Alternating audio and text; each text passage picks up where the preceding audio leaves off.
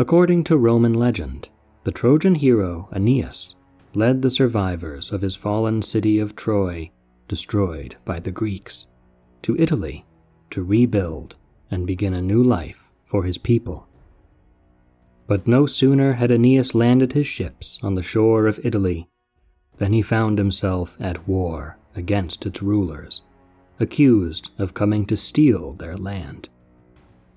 And so, in desperate need of help in this new war, he traveled to the little city of Pallanteum, a town of immigrants from Arcadia in Greece, who had settled along a river called the Tiber. The Trojan hero came to this town, asking for their aid, but little did Aeneas know that the site of humble Pallanteum would one day, some 4 centuries later, be chosen by his own twin descendants, Romulus and Remus, for a new city on that very spot called Rome. But long before Romulus and Remus, and even before the arrival of Aeneas to that town, Pallanteum had already been the host of a legendary hero, and the townspeople had a tale of their own to tell, a story of a fiendish, bloodthirsty monster, and the wandering champion who slew this beast and saved them all, a champion no less than the famous Hercules. After Aeneas sailed down the Tiber and found the little town on its banks, they say that he was welcomed as an honored guest by the king of Pallanteum, a man named Evander. As fate would have it, Aeneas had come on the very day that the townsfolk were celebrating the memory of Hercules, the great savior of their home and the god to whom they prayed, who had killed the monster that threatened them all. Sacrifices were made at the altar built for the hero, and a rustic feast was held. And when everyone there had eaten and drunk their fill, the kindly King Evander stood up before the guest Aeneas and all present. It was time to tell again the solemn tale of their salvation, when the demigod had slain the monster, the reason for their joyous festival. The townspeople sat in rapt attention, the Trojan Aeneas along with them. And Evander's story, they say, was this. "Hero of Troy, our honored guest and friend," the king began, gesturing warmly to Aeneas, "you must be wondering what all of these rights and honors are really for. We all know, of course, that Hercules is the mightiest of all, the true son of Jupiter who reigns above. But why do we here, in this little town of ours beside the Tiber, send up so many prayers and sacrifices on this day? It's more than just superstition for us, you know. We do this because we, the people of Pallanteum, were saved by Hercules himself from death and ruin. As our savior, we remember him and celebrate his victory in this place year after year. Look here, Aeneas, where I'm pointing. Over there, on that rocky hill we call the Aventine, there's a cliff that juts out, that heap of broken rubble. On that very spot, not so long ago, there was a cave that ran down deep into the cold earth, so far below that the sun's light could never reach inside. In this pit of darkness there lived a creature, half human, half monster, a hideous offspring of the smithing god Vulcan, whose form was massive like a beast's, and he breathed the god's own seething fire from his throat. They called him Cacus, and he was a foul, hateful creature who took pleasure in blood and savagery. The floor of his gloomy lair under those rocks was stained with what was left of his poor victims, and he would nail up their rotting heads outside his cave like trophies to decorate his door, oozing and decaying on the cliffside. Now, for too long, our people lived in terror of this bloody, fire-breathing beast that stalked the hills. But at last, our desperate prayers were answered, and there came through our little town the great hero himself, the lordly Hercules, finally a champion with the might to end Cacus and rescue our town. They say that Hercules was on his way from Spain to the west, fresh from his journey to steal the cattle of Gerayan. Now Gerayan, you know, they say he was a demon with 3 bodies, and Hercules slew him thrice to take his herd as victory spoils, and he was leading them back to his own land in Greece.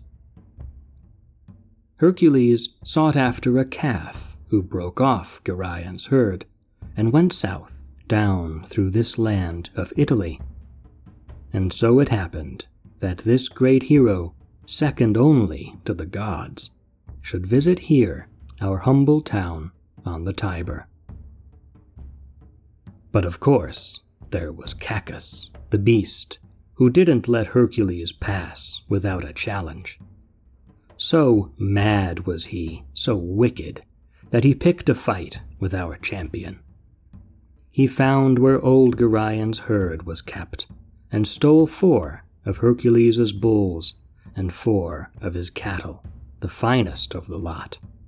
And thinking himself so clever when he brought them back to his lair, he led them away backward, pulling them by the tail all around to his cave to confuse the tracks of their hooves.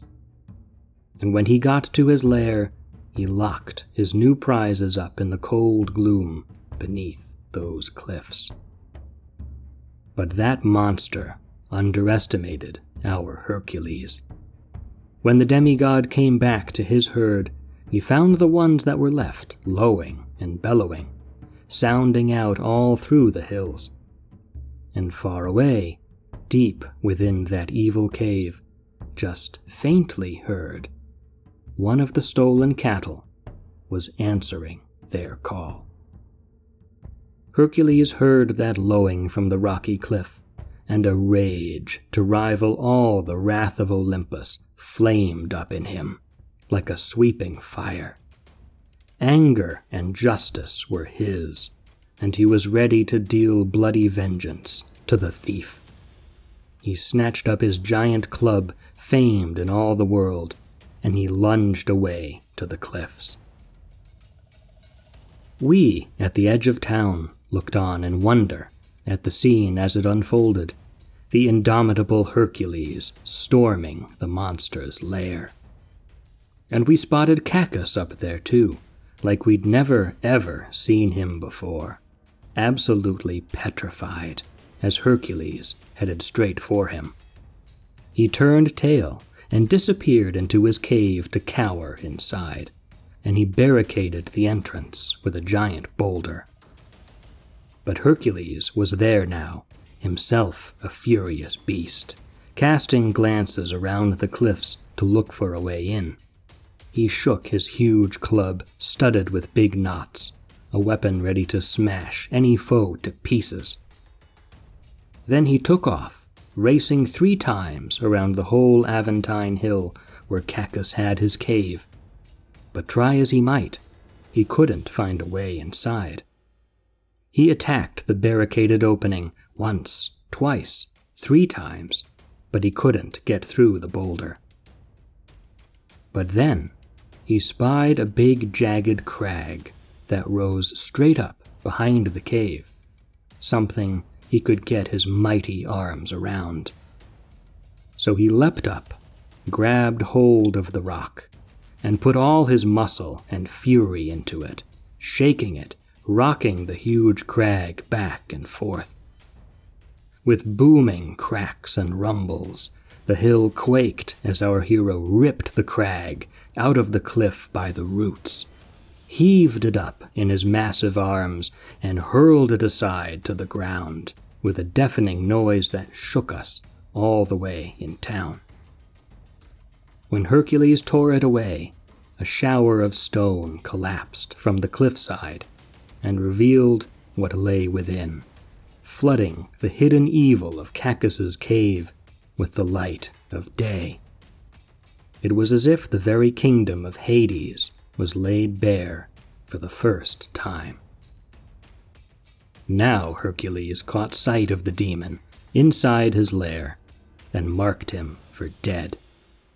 Clutching big rocks and tree branches, he hurled them down from above like weapons, and Cacus was trapped. But then the monster drew in a great breath and vomited forth thick black smoke and blinding flame that enveloped the whole place in a fiery cloud, dark as night. Hercules could tolerate this creature hiding himself no longer.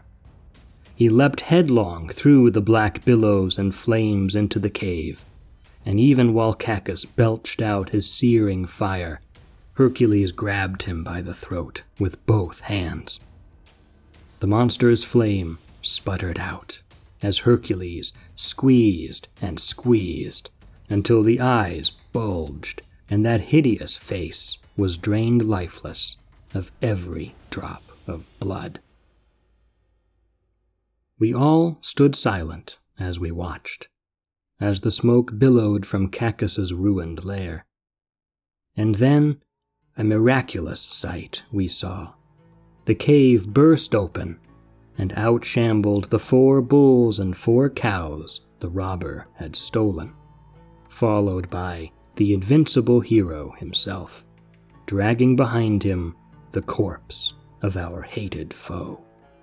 Cacus was no more, and Hercules, our savior, had won our everlasting honor. In the aftermath of that battle, we feasted our eyes on the malformed shape of the monster, his frightful eyes and his shaggy, half-human chest. So this, noble Aeneas, Prince of Troy, this is why we celebrate our God and Savior today, our champion, our liberator from fear and death, who gave our community new life and allowed us to thrive out from under the shadow of the beast.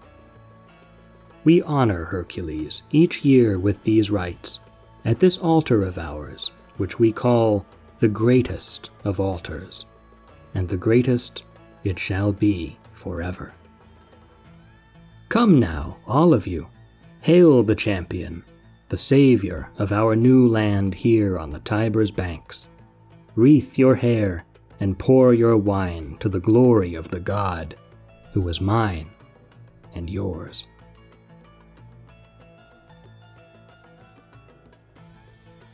Libations were poured, hymns were sung, and a treaty was struck between the Trojan Aeneas and the people of King Evander, who would support him in the battles to come. Resounding far past that mythical day in the rustic town of Pallanteum, to the future imperial capital of Rome that would rise on that very site, the glory of Hercules would remain in the heart of Italy. Annual honors would be paid to the hero and god each August at the greatest altar, the Ara Maxima, which poets and antiquarians wove into Roman myth, rooting its foundation in the ancient age of old King Evander. In Rome, Hercules became a role model whose image and deeds were put to good use in the propaganda of generals, politicians, and emperors who likened their own heroic exploits to his. The Roman descendants of Aeneas admired the Hercules who traversed the known world, slew monstrous foes, protected order from the forces of chaos, and imposed his will with unstoppable might. A fitting hero for an empire.